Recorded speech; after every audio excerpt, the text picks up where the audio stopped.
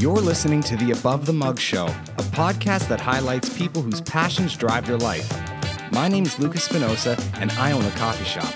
Every day I meet dozens of interesting people, and today I sit down with one of them to inspire you to live your life passion forward.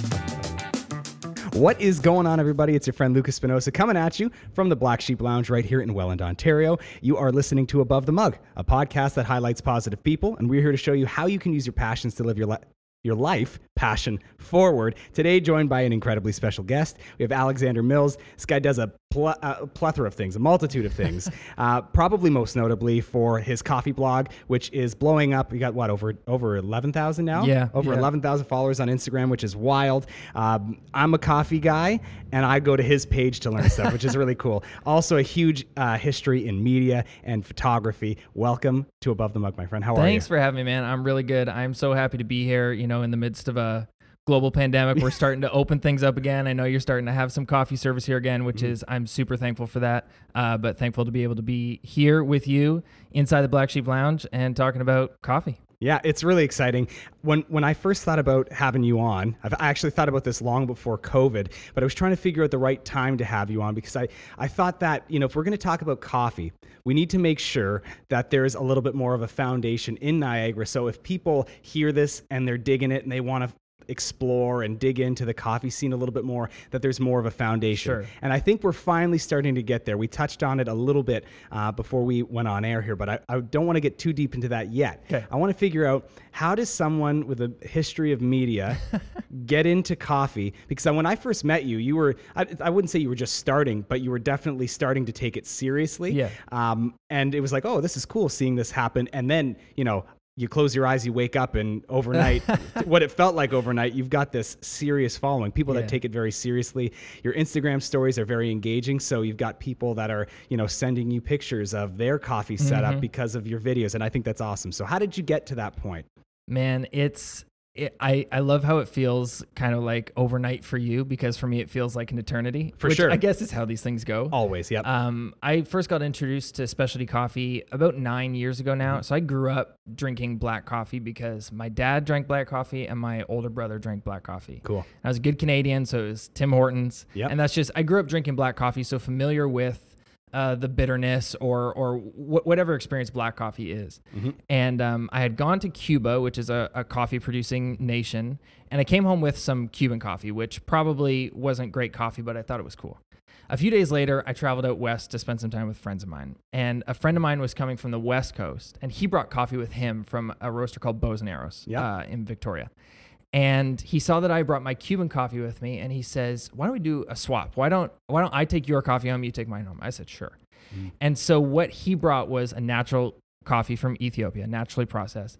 And it tastes, I drank it black, of course, but it tasted like blueberries. Yeah. And this is the story that so many people share with me. They have this same experience. Mine's the exact same, too. Exactly. Yeah. This coffee tastes like blueberries, and your first thought is like, oh, what was added to this? Or like, was this made with blueberries? And it's like, no, this is just how this coffee tastes. And there's a whole bunch of reasons that coffee tastes that way, but it did.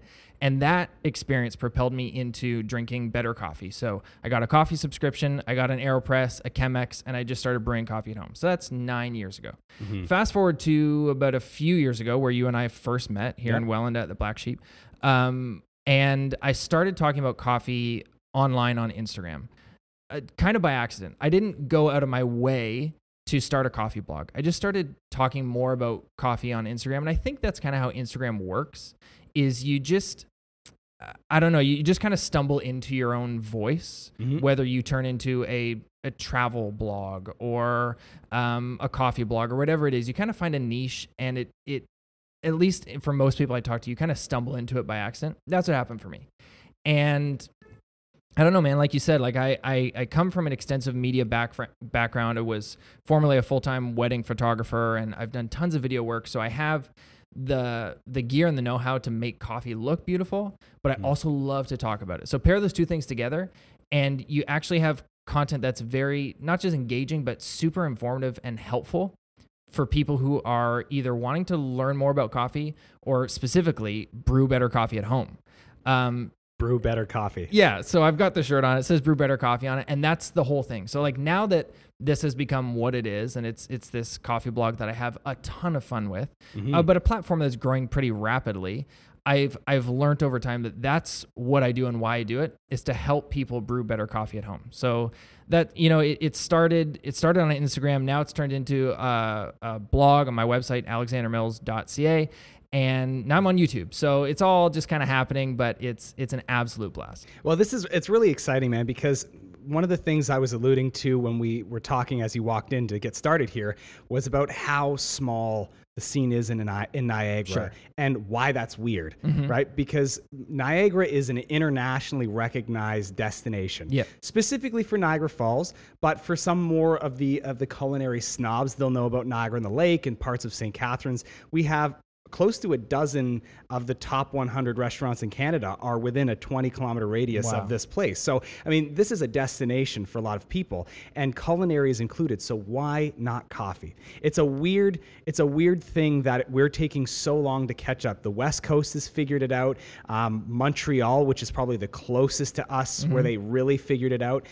People would even assume the GTA, but Toronto has very few super killer roasters and specialty coffee shops. They're there, Yeah. but considering how many people are there, Oh, yeah, there should be comparatively. way more. For sure. So why do you think it is that coffee hasn't made it there yet? I have this conversation pretty frequently with people online who find out where I'm from, and then through conversation find out that there's very little to no specialty coffee scene, specifically in the Falls, which is where I live. Yeah. And they are just perplexed at that thought. And I've learned through those conversations and just through self-reflection, talking to business owners like yourself, becoming pretty familiar with other successful coffee cultures in other big metropolitan cities, both in Canada and the United States, is that Niagara Falls is a pretty big city, about 100,000 people. But over the course of 12 months, about 30 million tourists will come through that city. So like these numbers, like that number to me is just like, it barely computes. Like it's astronomical how many tourists come through the city. I think the reason specialty coffee hasn't succeeded or hasn't even really been considered in a city like Niagara Falls is because it's not a community-oriented city. Because that's what coffee is. You and I are sitting down at this table, and I'm looking around the cafe at all these other tables, and we both have a cup of coffee, and this is what coffee is to me. It's like it's part of this community. Like to the people listening, you can probably think of some of the most important or intimate conversations you've ever had, or the deepest laughs you've ever had. A lot of them are shared across a cup of coffee. Absolutely. It's such a community-oriented beverage, and Niagara Falls specifically is not a community-oriented city. It's a tourist-oriented city. Yeah.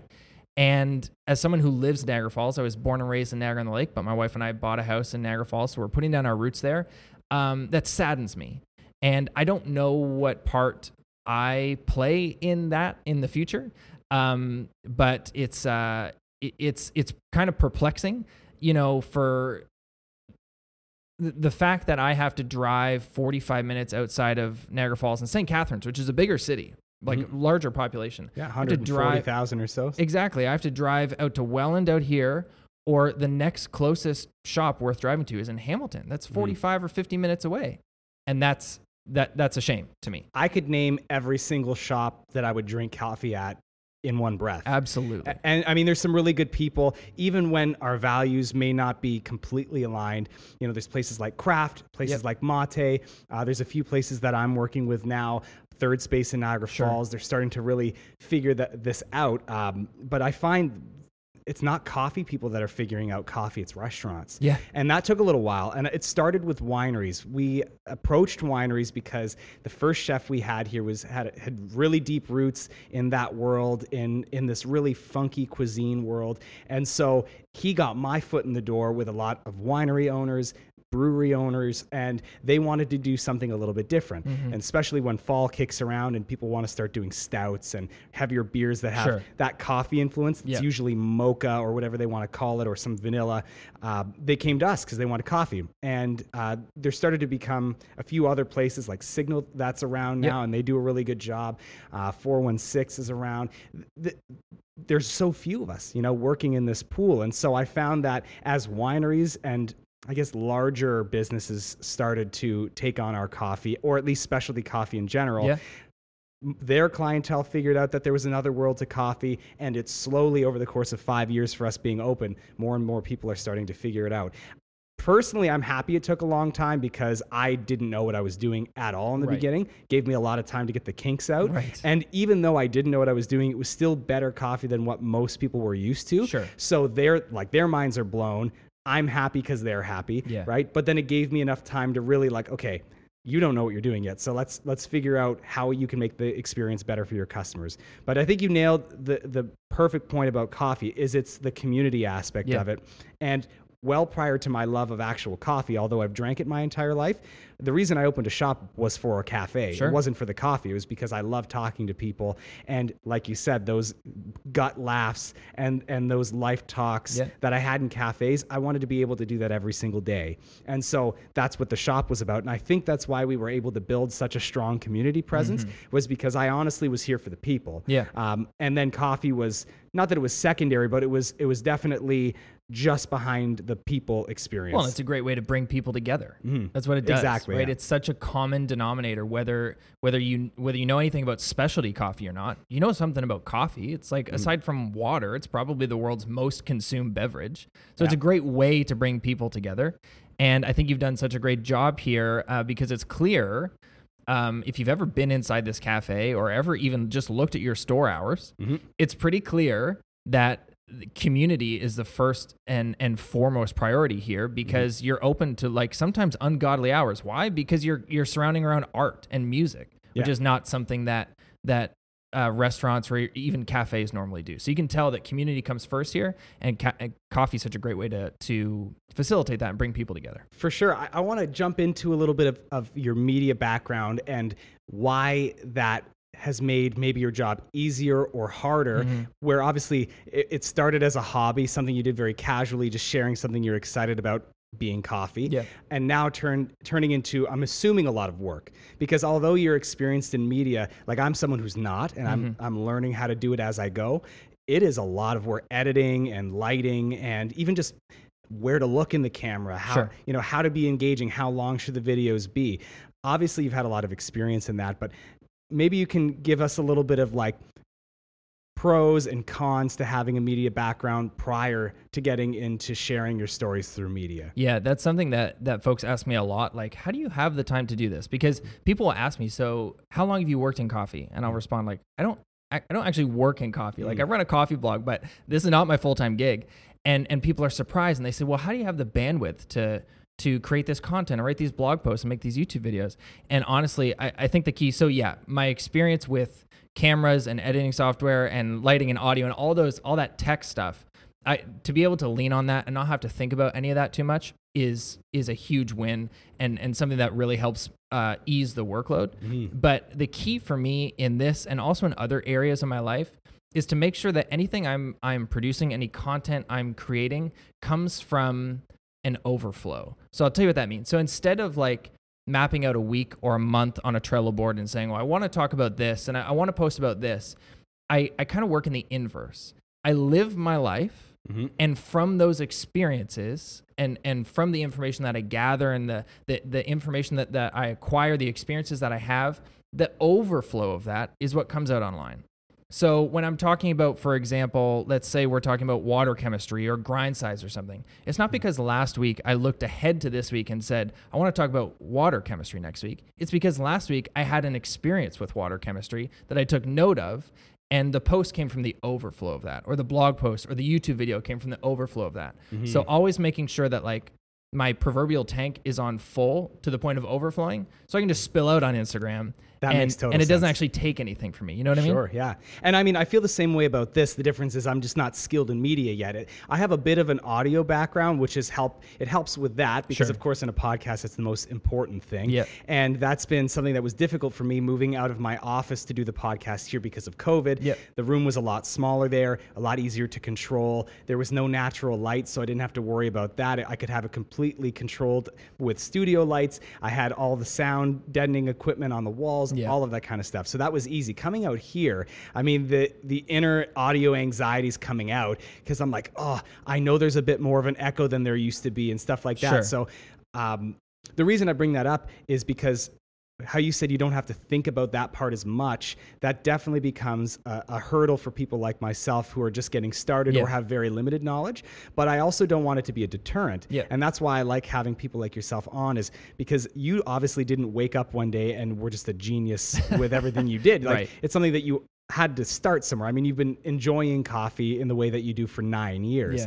That's a long time. A long time. Like, I don't think anyone knew in Niagara what an AeroPress was 9 years ago. No. You know, like, I hardly knew about it, and I was opening a coffee shop. Right. So that tells you, like, the knowledge was very limited. The people that know about it that I've met are people who've moved from out west and settled down here because the real estate's more affordable. You know, they're able to kind of restart their lives, have a little extra capital, invest in a project, whatever. So when they come here, they're so excited that there's one place, two places, three places, but they're the only ones that know. And the very few that are from Niagara and know are like the closet, well, you're not a closet nerd anymore, but you know, people that started as closet coffee nerds. So. Well, my advice to anyone, like you said, you know, for someone who is trying to, whether it's content on the internet or just frankly anything in life, if you're starting a new project, a new endeavor, and it feels overwhelming at the scope of things that you have to learn, whether it's audio, video, how to write a blog post, whatever it is,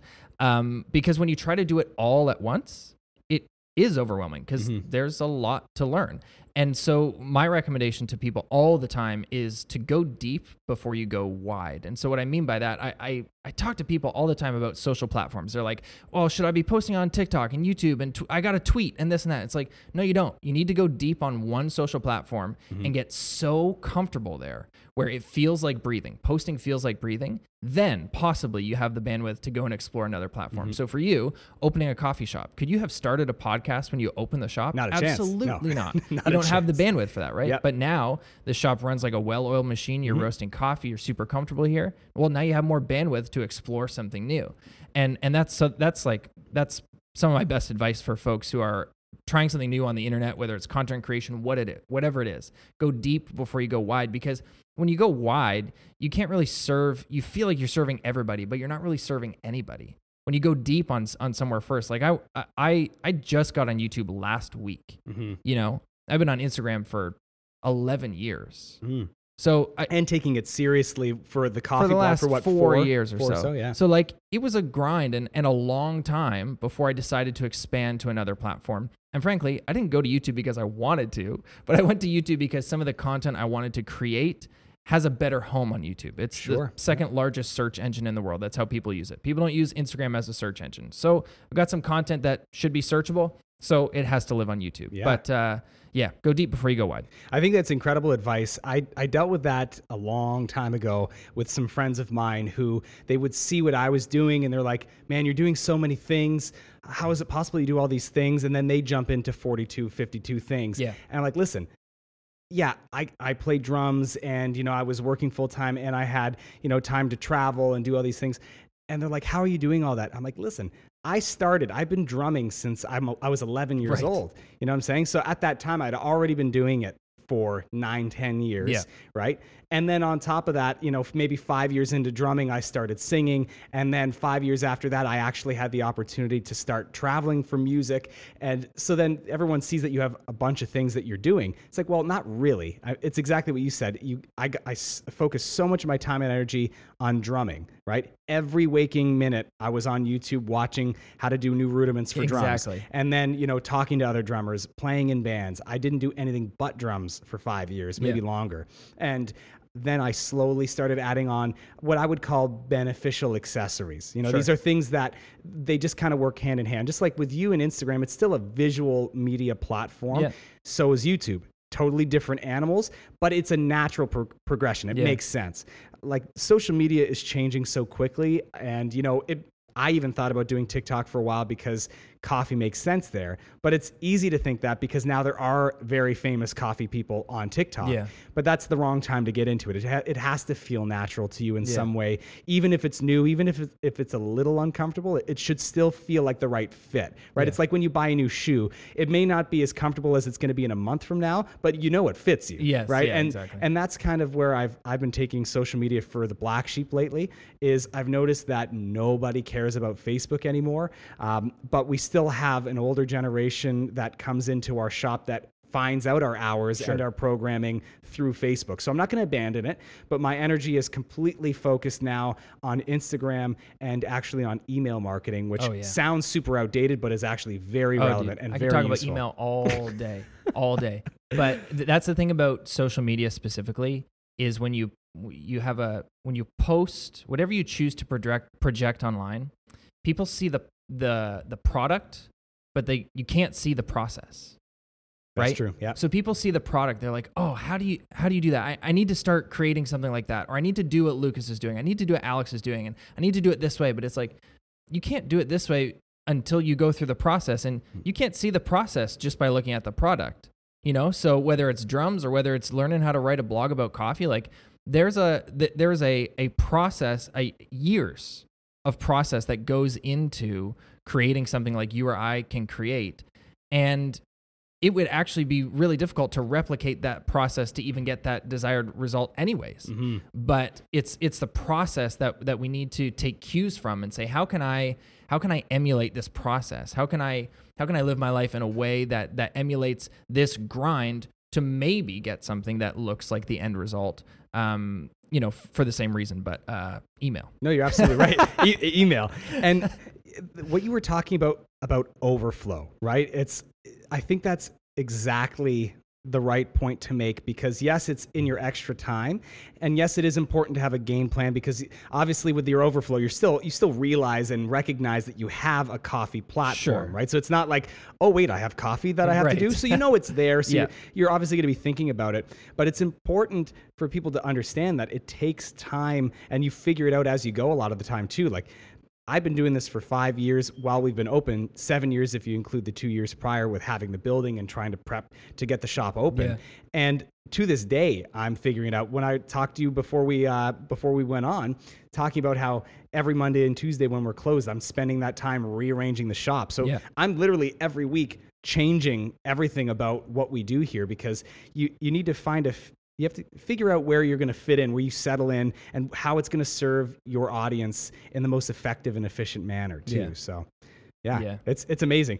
So how about your travel? Because you've done a lot of travel in your life. A lot of it's through work. I would assume most of it's through work, right? Yeah. So how has that played a part in maybe in what you're interested in? Because I'm assuming as you travel, you meet new people, new cultures. They'll explain how coffee may mean something different to them. Even in Canada, just going from one coast to another, it's going to be completely different on how they view coffee. Has that changed how you view media, how you view the coffee world? How much of it has travel played a part in your life? It has changed how I view the world, just how everything works and why it works the way it does. Most of my recent travels have been through work, and I'll talk about that in a second, but most of my early travels, and I was really privileged even as like a teenager to be able to see a lot of the world. I went to Vietnam in the summer of grade 11, I think, with Habitat for Humanity. We built a couple homes. I've traveled to Cuba with my dad a few times to do some missions work. My dad and I are both pastors, you know that. Yep. And so I've been around doing some work with churches all over the world. And then when I graduated high school, I moved to Uganda, and I lived there for 6 months, and I met a girl there from South Carolina who's my wife and the mother, and the mother of our child who's on the way, which nobody knows about. I just dropped that on the podcast right now. Oh man, I wanted to ask you because I saw a post forever ago, like sometime in 2019 about that. So very exciting. But anyway, I don't want to interrupt you. And so I met her there. But so those travels, specifically those trips to Vietnam and to Uganda, gave me the gift of what I guess would describe as like a more holistic worldview. Mm-hmm.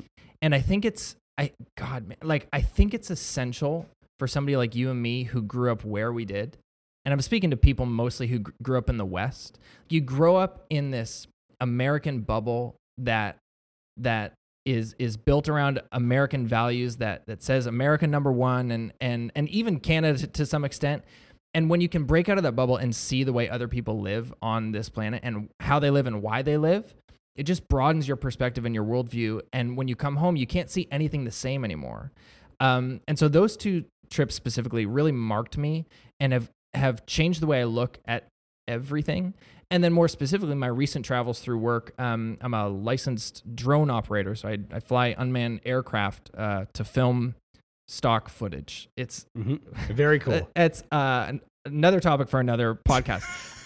But I've traveled for that specific reason all over the continental United States and Canada, and then into Europe. And specifically when it comes to like modern and coffee culture, it's been such a gift just to see the different values that different cities and different countries have around whether it's community or coffee service, the way that service happens in a bar. You know, there's this great cafe in Vancouver called Harkin, and it's right in the Lower East Side in Japantown. And their approach to customer service is very Japanese in nature, and it's unlike anything you could experience in Ontario. Like you couldn't find something like that here. That's cool. And so just being able to step foot on somebody else's land and be immersed in their culture and learn how to listen and learn, I think has given me some gifts that I can't even really articulate very well. But I hope that people would, if you have the opportunity to travel, to take it, and with your eyes open, just learn about how other people live and realize that we're all just trying to figure it out, you know? And maybe we don't know as much as we think we do. It's true. You're 100% correct, man. I think not that travel is for everyone, but I think it's important that everyone should travel at some point just to find out if they like it or not. And travel doesn't need to be expensive. Of course, if you're trying to do a traditional trip to Italy, it's going to be very expensive. But, you know, I mean, someone like myself who I never really had much of a hankering to travel. It's not something that ever was exciting to me. But I always liked the idea of doing a coffee trip because obviously it's something I became passionate about and then eventually made a business around. And you start to see these videos online of people doing coffee origin trips and you're like, whoa, that's beautiful. You don't realize that coffee is this beautiful plant, and it's you know, some are really tall, some are really short. They come in different colors and shapes and sizes, and I'm like, I'd really like to see that in person. And so when I first met Graham from Monogram in Cambridge, he had told me, he's like, listen, one of these days you and I were going to go to Nicaragua because we'd been using coffee from the same farm. We're an hour and a half away from one another, so it wasn't like it was direct competition. It was just something we could do together as coffee people. And so sure enough, the opportunity came 6 months after that conversation, and we went to Nicaragua for their harvest.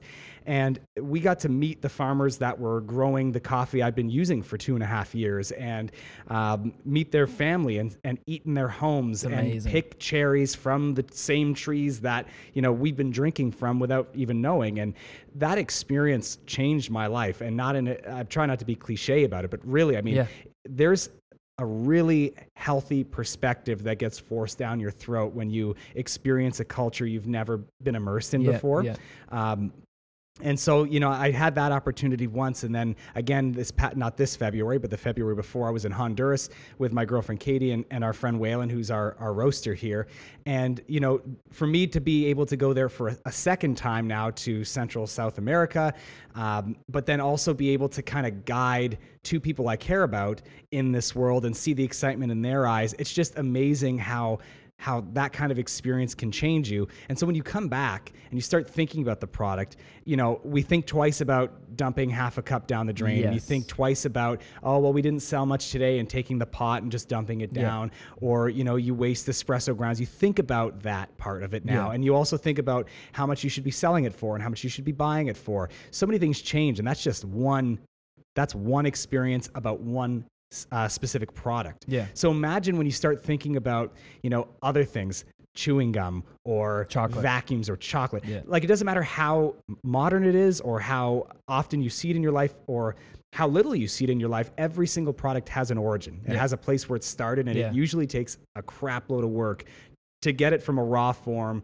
to a completed marketable form. Yeah. And so once you start diving into it, you look at everything differently. Yeah. You know, the way I even look at rhubarb, something that we grow here in Niagara, Right. quite a bit of it. Something we think about only when pies come out. We're like, oh, this is nice. It's a Yeah. nice thing that we can consume. Yeah. But then you see how much work goes into it and when they have to plant it and when they have to harvest it. It's exhausting. Well, Farming is exhausting. It is, and I'm glad you brought that up and to bring it back around towards coffee, because I recognize the point of privilege that I'm speaking from when I talk about the travels I've been able to do, and even to say like, well, if you have the opportunity to travel, you should take it. Well, frankly, not everyone has the opportunity to travel. So what that means is for folks like you or for me who have had these experiences, and like you said, have frankly just straight up, without hyperbole, had our lives changed. For real. Now we carry a responsibility to tell those stories. So when it comes to coffee, I was just about to say you wouldn't believe, but I'm sure you would, because I'm sure you have very similar conversations here in the cafe. Mm-hmm. The amount of people who don't know that coffee is a fruit. You just watch their brains melt out of their ears when you say, well, coffee's a fruit. And so for you and I who have had those experiences, whether it's in coffee or whatever it is, it's now our responsibility to tell those stories and connect those dots and make that supply chain a little bit shorter for the people who walk into the Black Sheep or the people who walk into wherever. Because like you said, every product, everything we consume, whether it's food or not, has an origin, but specifically for food. And you and I are part of a generation that is so much more socially conscious. For sure. About where we spend our money, how we spend our money, why we spend our money, who we're investing in, what resources we're using and what impact that has on the planet. We're so socially conscious about where we spend our money and our purchasing decisions. When it comes to coffee or anything else, really, it's those stories that you and I are privileged to tell that are going to make folks more informed purchasers. And I love that we live where we do, because I get to use the wine analogy all the time. Wine and coffee are grown and picked and produced in such similar ways. Yep. Like even the fruit, they're just so similar. They are. And so I get to paint that picture for folks, especially who are from Niagara, and they get it. They're like, oh, so coffee's picked like this, and they can envision a cherry, because we grow cherries here too. Yep. And what a seed of a cherry is, it's like, that's the coffee bean, and it's processed like they process wine down the street, and this and that, and so it puts like flesh and bones on this bag that you get to hold, and then like you said, that informs your purchasing decision. So when someone walks in the shop and sees a bag of coffee for, I don't know, what do you sell a bag of coffee for, $20 or something? I wish. I was actually having this conversation today, but no, it's our most expensive is 18. So. Okay, but even 18, for some people, that is a lot. That's just foreign. Yeah. They can't reconcile that until you tell them the story. And you Yep. connect those dots for them, and they realize, oh, well, this pour over coffee, as I watch you make it by hand, is going to be worth $4 because I can now see the worth in the product because of the story you've told. Absolutely, and you nailed the nail right on the head here, because you're not just selling the experience and the knowledge. It's also recognizing that what I buy the coffee for raw is more than what most commercial and commodity coffee roasters sell it for. Yeah. So I mean, I'm already at a way higher cost, and it may not seem like a lot, but then you add the bag and the labor and everything else that comes along the with it. margins are razor thin. And I'm not saying you can't make a living. Of course you can, but it's not as amazing as people think. They're like $18. Coffee costs like 30 cents, right? No. Like, well, not our coffee. Yeah. No, it costs a lot more. And I had that conversation with Graham from Monogram today. We were talking about how the costs of coffee are changing significantly because of climate change. And people are like, oh, climate change, blah, blah, blah. That's it. I'm like, the way that works for farmers, especially the closer to the equator you get, it gets really funky, really fast. Yeah. And I got to witness that firsthand, especially when we were in Nicaragua, because we were a little bit higher up, and they were having plants flower at the same time as they're harvesting the fruits. Yeah. And for people who aren't in agriculture, just know that that's a bad thing. Yeah. It's a very, very bad thing. So, to see how much coffee is being wasted because it's falling off the tree and rotting, and pests are coming and destroying the plant entirely. We're talking about 7 years before they have to dig that up and replant once that soil is properly nourished again. And then 5 to 7 years before that thing even fruits again. Yeah. It's a crazy amount of time and effort that goes into this. Yeah, and so people hear that point, and people have these conversations with folks like you and me, and they take it personally, and they realize, well, hold on, how long am I going to be able to drink coffee for before it's gone? And that's a very like self-centric perspective, because the real people who are at risk here are the people that you visited, the farmers, absolutely. the pickers that you visited in Nicaragua and Honduras, because what happens is a lot of these families, a lot of these farms are family farms. So as a child, this is your inheritance. So your parents are working on a farm in Nicaragua, and climate change is making their job more difficult to the point where their farm is no longer profitable. So what do? They get rid of it. And now the farm that every group of children in that family has inherited down the generational line, there are kids who are living right now, kids who are living right now in coffee producing countries who will not have something to inherit because their parents' farm is going to shut down because of climate change. So there are real lives at risk here. You're absolutely right. And if you do want to focus on this in a selfish way, the worst case scenario for us in North America when it comes to coffee is not that they abandon coffee farms and move on to something else. It's if they switch their farm from coffee to another agricultural product, which is happening more often than switching their careers entirely. Yeah. Most are switching to into chocolate from coffee. Yeah. A lot of them are switching into vanilla and all sorts of other tropical fruits and vegetables because they're more profitable than coffee. And coffee, every year, the cost of producing it goes up, yet no one's willing to pay anymore for the final product. But we don't blink when bananas go up in price or when mangoes go up in price because it's an exotic, again, air quotes, exotic fruit. Right. What do you think coffee is? Yes. It comes from the same countries. Yeah. It's an exotic fruit. I know, but people don't know. People and they do don't not care. Know. Yeah. That's the problem. And I think our grandparents' generation is the biggest, I don't want to say problem because it's not their fault. God bless But I think them. it's the biggest hurdle Sure. for the new coffee movement and to keep coffee as a sustainable product is because they've conditioned every generation after them to believe that coffee is a secondary beverage Sure. or that it's a kind of bottom class commodity product, something that can be in a freezer or something that can be in a mason jar or a tin can, and it just simply cannot. I mean, tin cans, yes, they're making those. They're making the good versions of tin can coffee these days. Or it's like it's almost like a utilitarian beverage. It's like you use this to get up in the morning. Yeah. You know, I use this to get through the day. And if that's the case, then I can't spend more than $1 or $2 for it because I need 3 or 4 a day. Yep. And I don't like the way it tastes on its own. So I put cream and sugar in it to make it palatable.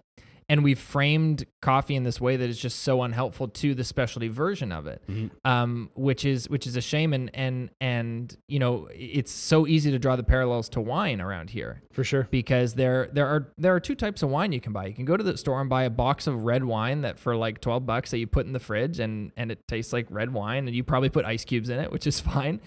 Or you can go to one of these wineries down here and probably spend at the minimum $20 for a bottle, which, if you do the math, you know, $20 for a bag of coffee, there's about 17 cups in a bag of coffee. $20 for a bottle of wine, there's about 4, maybe 5 cups in a bottle of wine. So you're already spending 3-4 times as much on wine as you are on coffee. Why? Because we all agree that wine is a specialty product. People usually don't drink it every day. It's not a utilitarian beverage.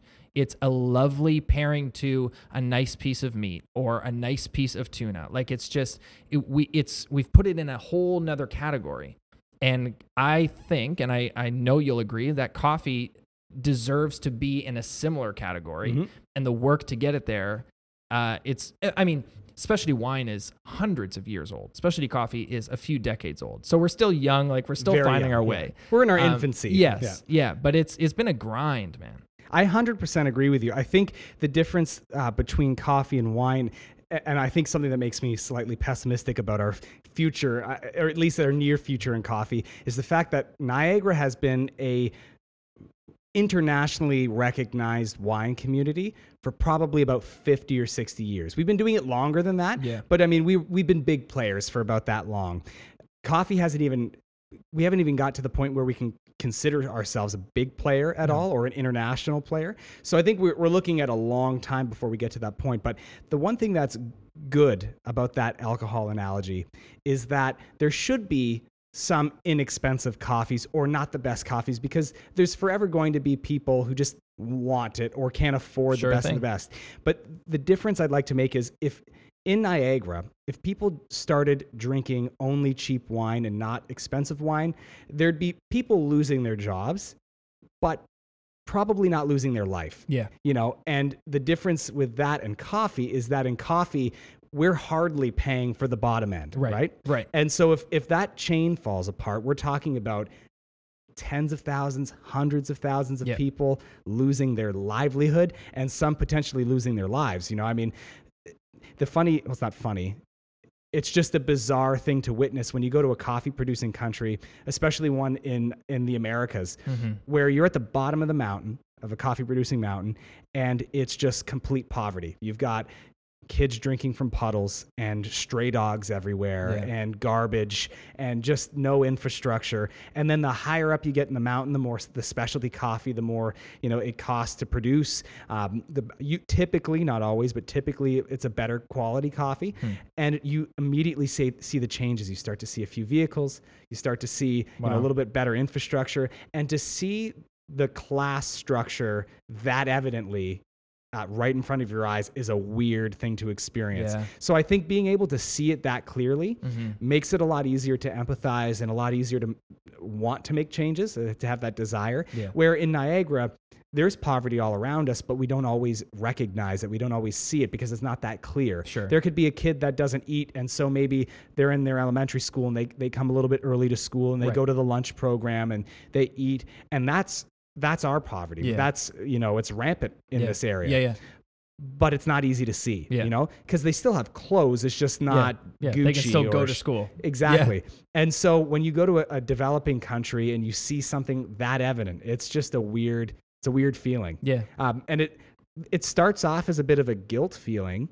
But then I don't think you should dwell there. I think use your advantages to help if that's what you choose to do. And if you really do enjoy the products and the services coming out of these countries or these areas of the world, use your power to influence that. And I think you have a lot more power than people would anticipate, because you're one guy with one Instagram account. I'm sure you have more, but one that we know about, right?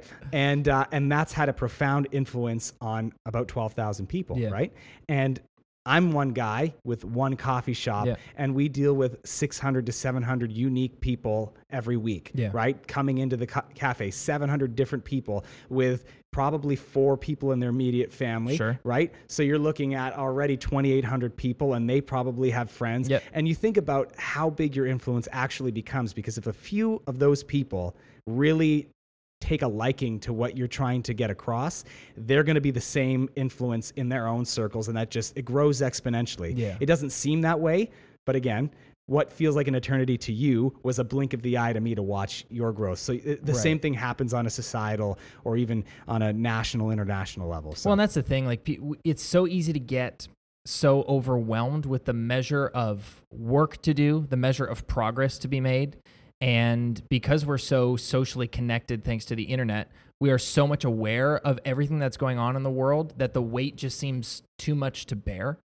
Whether it's racial injustice or climate change or a humanitarian crisis in coffee, whatever it is, we're aware of it all, right? Thanks to Twitter. Don't know where to get started, right? And we don't know where to get started. And I think that actually prohibits a lot of people from getting started at all.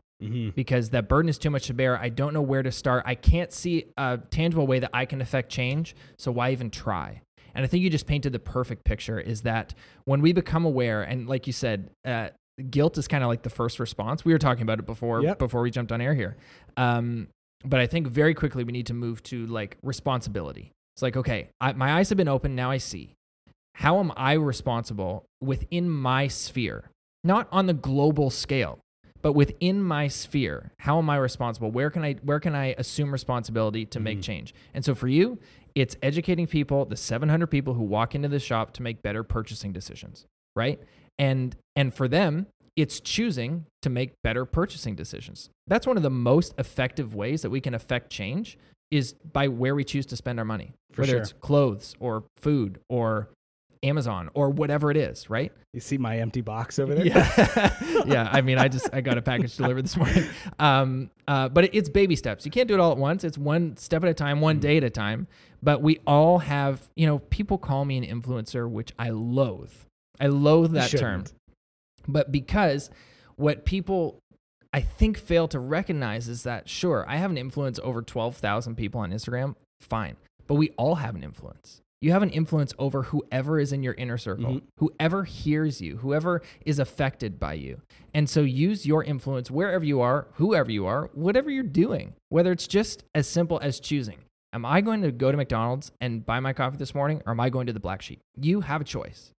And in that choice of spending $2 or $4 on a cup of coffee, rough estimates, you can literally affect change. It feels insignificant, but it's not. You're absolutely right. And I'm so happy that we got to this point because, I always try to have some point in the podcast where I take what we talked about and try to relate this to things that aren't in our field, right? Because of course we're both coffee people.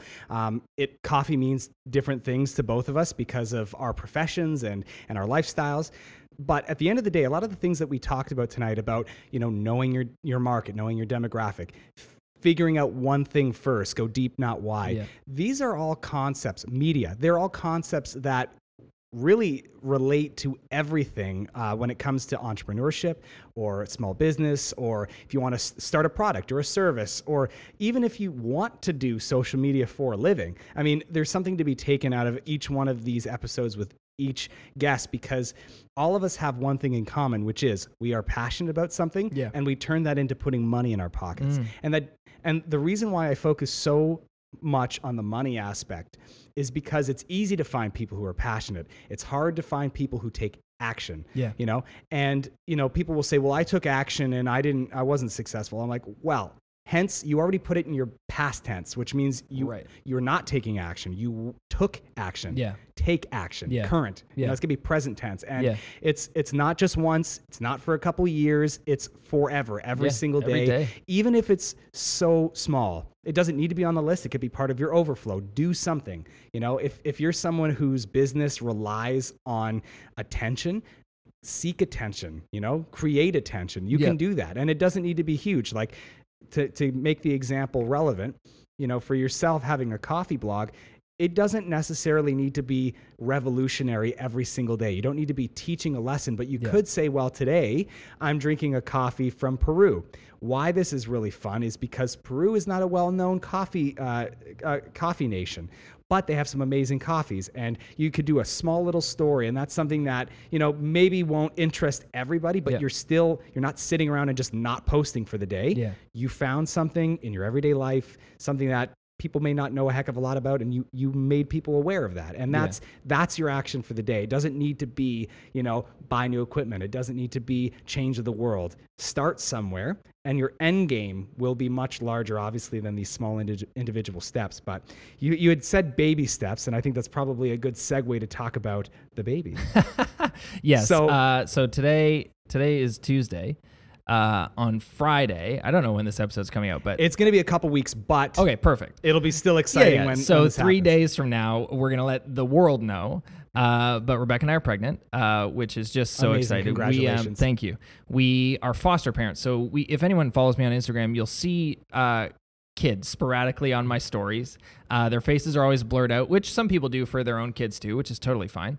But the kids are always varying shapes and sizes and ages, and so people always ask me, like, how many kids do you have? And it's like, well, 0 sometimes. But yeah, we've been fostering kids, mostly short-term fostering.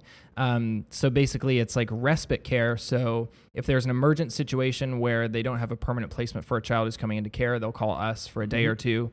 Or if another foster home needs coverage for a week or two, they'll call us. So there's always kids coming in and out of our home. But we've always wanted one of our own. And Rebecca, my wife, she's a midwife, so she catches babies for a living. She's always catching babies. Cool. And it's just who she is. Like, she's just, I've known it for as long as I've known her. She's a mom at her core. And so we got bored during quarantine and made a baby, and here we are. So we're announcing that on Friday, and we're due in March. So we're thrilled. That's super exciting, man. And not that I want to make children a business conversation, but I'm going to. Well, they're So, expensive. I know that much. they absolutely are. You and Rebecca have been together for a while, Yeah. correct? Yeah. How long's it been? We've been married for over 4 years, but almost together for 10. Yeah, so that's a good amount of time for a Yeah. young person to Yeah. be with somebody. And this, you have very similar interests in some ways and different ones in others. Yeah. You know, your lifestyles are unique compared to most, Sure. our traditional lifestyle. So how does fostering children play into that? Like, is this something that, of course, you love to do it? It's something you care about these kids, and that's a great thing. But how do you make that a possibility in the lifestyle that you guys lead? Yeah, that's a great question. And that's actually probably the primary reason that we do respite care, the short-term care, is because we foster kids anywhere from 0 to 2. And in that age range, somebody has to be home 24/7. Yeah. But we both work full time. And so Rebecca's schedule is unique as a midwife. Functionally, it's kind of a mess, but functionally she's 1 week on, 1 week off. Yep. So on those off weeks, we're able to say yes when the phone rings. And then on weekends, we're able to say yes because I'm off on weekends. So we make it work that way.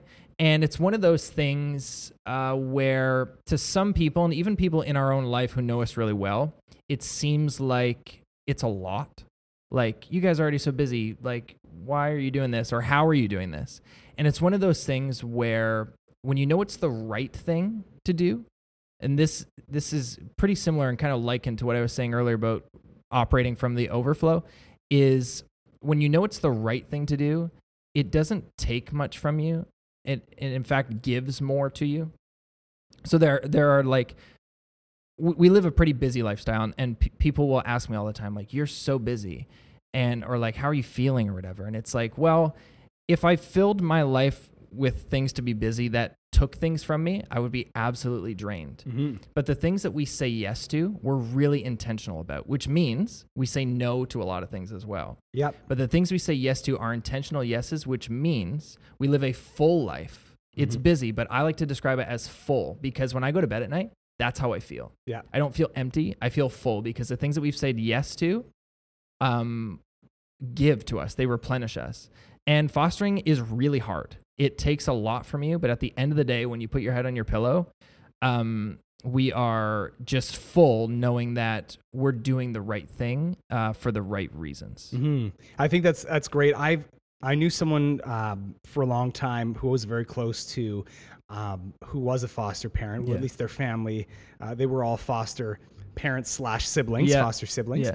And it's an interesting lifestyle. Yeah. It's difficult. Mm-hmm. They were more long term, so they had kids for months, sometimes at the longest, like a year. Yeah. You know, and that's a long time. And then, you know, I think the question would be a little bit different for you as it would be for them, because there'd be a little bit more separation issues for them because they're with them longer, established relationships. But it doesn't take long to form a bond with a baby. No. You know, when you see a young human life, you immediately connect with that child. Like, you could pass a random baby in a mall and be like, oh, look at the baby. Yeah. You know? Oh, and yeah. so there's an innate human quality about us Sure. that wants to protect and adore young like human animals, Yeah. right? Even non-human animals. Yes. I mean, Yeah, you yeah. see puppies or kittens, you're like, oh my God, Yeah, exactly. cutest thing. So, I mean, I think it's an amazing thing what you do, and it's a difficult job. But the reason why I wanted to ask the question on, you know, how this affects the business life is because of that overflow thing we talked about earlier.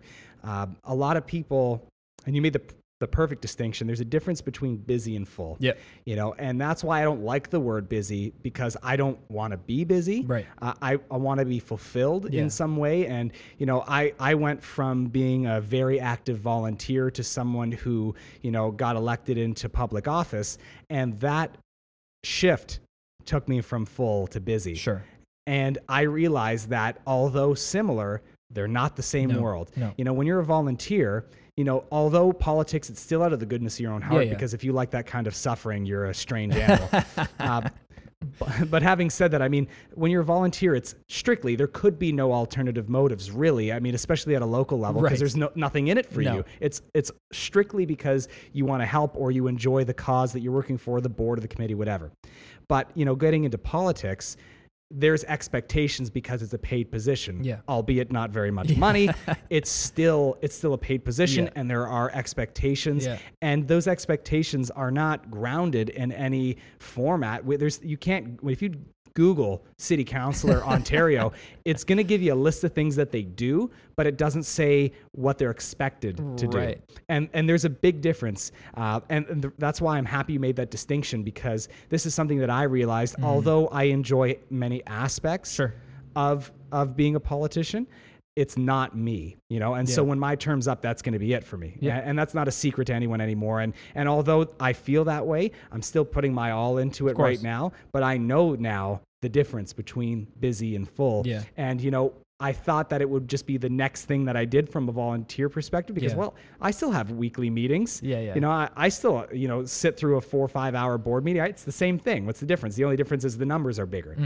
But it's not the same. You know, it's the expectation. So you really have to know, you know, what's important to you, but it's okay if you misjudge that, you know? And so I did. Mine happens to be a 4-year commitment, so it's a little bit longer, but 4 years in the grand scheme of things is nothing. And this will be an incredible learning experience. It has been. I've learned so many things. So I think it's good, yes, to make that distinction, but not to be, you know, not to just write off the years that you've committed to because you're not fully enjoying it. Make the best of that situation, learn from it, and then in the future, don't be afraid to say no. No is not a bad word. No. It's a very good word. No, and because you don't want to be known in your friend group or your family as that person who's always busy. The person with a van that helps you move every time someone moves. Like you don't want to be that person. And so you want to know that, like, when somebody has your attention, like, they have it.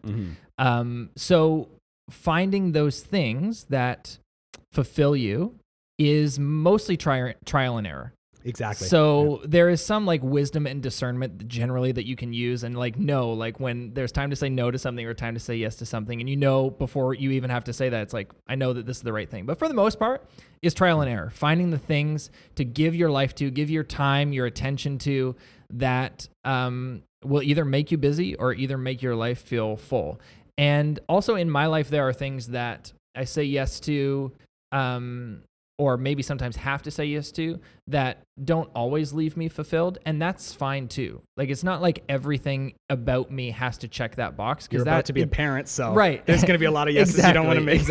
Like, that in and of itself would be a little bit self-serving, right? And so, like, there, especially for me as somebody who believes what I do about the world, like, most of my life is actually to serve others. And a lot of that work, although can leave you fulfilled, does take a lot of time and energy from you and whatever. But I think I'm convinced, and I think you just articulated it well, that it's probably a lifelong journey and that is always constantly evolving. So for these 4 years, you said yes to being a city councilor, and the next 4 years are going to be a yes to something else, right? And it's not that anything was wrong or right or this or that, but it's like, no, this is just life, you know, and it's evolving, and it's fluid, and it's a journey, like something to have fun with, you know, like, who knows how many days any of us have, right? This could be it, man. Honestly, like, nothing's guaranteed, and so, like, we have this day. What are we gonna do with it? And to like I said earlier, to lay my head down tonight on my pillow and know that what I said yes to today or what I said no to today was meaningful and hopefully left me fulfilled. I think that's what it's all about. 100%, man. And one last thing before we have to cut this off. I can't believe how fast an hour went by. We can talk about coffee all day, obviously. But, you know, you had mentioned something about the yeses and the nos, but then there's this common theme that comes up in the podcast that I like to touch on, because a lot of the people that we talk to here are vastly different people with vastly different ideologies and philosophies about life. Yet we all get along very well, and we're able to sit at the same wood table, mind you, during COVID, sanitized between, new pop filters too. But anyway, we managed to sit at the same table and have very different conversations, and we still get that fulfillment. Some obviously far greater than others. It depends on who you're talking to, but that's something that I find is lacking in today's culture, today's society, especially Western culture, is you have to be one side or another. And I think there's so much you can learn from people that you may have similarities with, but wholeheartedly and vehemently disagree with in other aspects of life. You and I have completely philosophies about spiritual life, yet we're at the same table and talking about things that we're both very passionate about. And you don't think I'm an ass that I think, and I don't think you're an ass. We can have a respectful and enjoyable conversation. For me, I can say I've enjoyed talking to you. But, you know, I think that's something that people need to let go of, especially super young people. Like, we're young people, but there's, you know, the next generations that are in high school. They're going to start figuring out who they are. And there's going to be external pressures saying that this is the kind of person you have to be. This is what you need to believe. This is what you need to follow. And I think that's really dangerous for a young mind, because exploration is what helps you find yourself. You know, I mean, if you never try chocolate, you don't know if you like Oreos, you know? Yeah. And Oreos are so good. Yes. So, they didn't pay me to say that, by the way. I just really like This Oreos. episode's sponsored by Oreos. If it was, man, I That'd be think big money. we'd have a much nicer looking Yes. studio than my shop. Yeah, So. yeah. But I think it's just important. So for people to not be so caught up in their own mind, to just take some new information in, learn something. I mean, you probably know more about coffee than I do, and I have no problem with it. I'm happy about that, because in my mind, you know, I'm a coffee guy. I have a coffee shop. I make my living through coffee. Yeah. But to be able to share a conversation with you and learn something, you know, I follow your page on every one of my accounts because every time I open Instagram, I want to see your content. thanks, man. I want, and this is true, man. Like, you'll notice that I didn't start following you prior to me asking you. I just genuinely love what you're putting out. And I think it's important that people can learn from people who have a different perspective. And so I appreciate you being here, man. I am really thankful for that. Thanks for saying that, and thank you for having me here. I just want to hit on something that you said about the table, because I think that's the key to it all. Mm-hmm. So it's really easy to disagree and spit vitriol on Facebook, Instagram, Twitter, through a text message. Oh, yeah. Over the phone, easier through a text message. But think about it, dude. When you're sitting around a table, it's really hard to not, when I'm looking you in the eyes, to see your humanity and experience our common ground, whatever it is. Exactly. So, like, I've got family who have political ideologies that are so opposite to mine, but I would classify as harmful. Mm-hmm. And so when I'm not with them, it's very easy for me to demonize them. When I see their posts on Facebook, it's really easy for me to get angry and type out an angry comment. Not post it, type it out, delete it. Yeah. But when we're sitting around the Thanksgiving dinner table, we can have those conversations in such a different way. And I think that is the absolute key to it all. And that's, again, what I love about coffee is it brings us around this experience where we're sitting across the table looking face to face. I mean, at church, we believe the same thing. So our church, we're like we call ourselves non-denominational, but, like, you know, you can't really put us in a very clean cut box. But we do something kind of weird every Sunday. Is we have communion every Sunday. So, like, that thing the Catholics do with the bread and the wine, we do that every Sunday. Well, why not? Bread and wine's great. I know, but the reason is, and we have this lovely table at the front of the church where we put the bread and the wine. The reason is because we need to be reminded that this is all about a table. It's all about a dinner table. And that's how we try and live out our faith. And I think that's the key to it all, is that when you get around a table with somebody, all of the other stuff kind of falls away, because I can see you. Yep. I can see you for who you are. I don't just see your profile picture or the link you shared. I see you, and that's in you. I see a reflection of me. And that's the human experience. Absolutely. So thank God for coffee for kind of facilitating those kinds of experiences. And thank you for having me on this podcast. Anytime, man. We got to wrap this up, which is kind of sad, but the most important thing, where can people find what you do? Yeah, well, we talked about it at length. You can Spew it again. Yeah, you can find me on Instagram at alexander.mills. My website, alexandermills.ca. And I just launched something kind of cool. In the fewest words, it's a wine club, but for coffee. And on Instagram, it's the Coffee Club. On Instagram, it's coffeeclub.ca, but the website is thecoffeeclub.ca. So you can find that there. I can't tell you more about it right now, but it's a wine club for coffee. Very exciting. I'm going to have to get myself a membership to that thing. You guys have been amazing. You're listening to Above the Mug, and we will see you next week. Hey, friend. Thanks so much for listening to this episode of Above the Mug. For more episodes, check us out at abovethemug.com. Make sure to like, share, subscribe, review, comment, tag your friends. This way you're not the only person listening to this thing. We come up with a brand new podcast every Sunday at noon, so we'll see you next week on Above the Mug.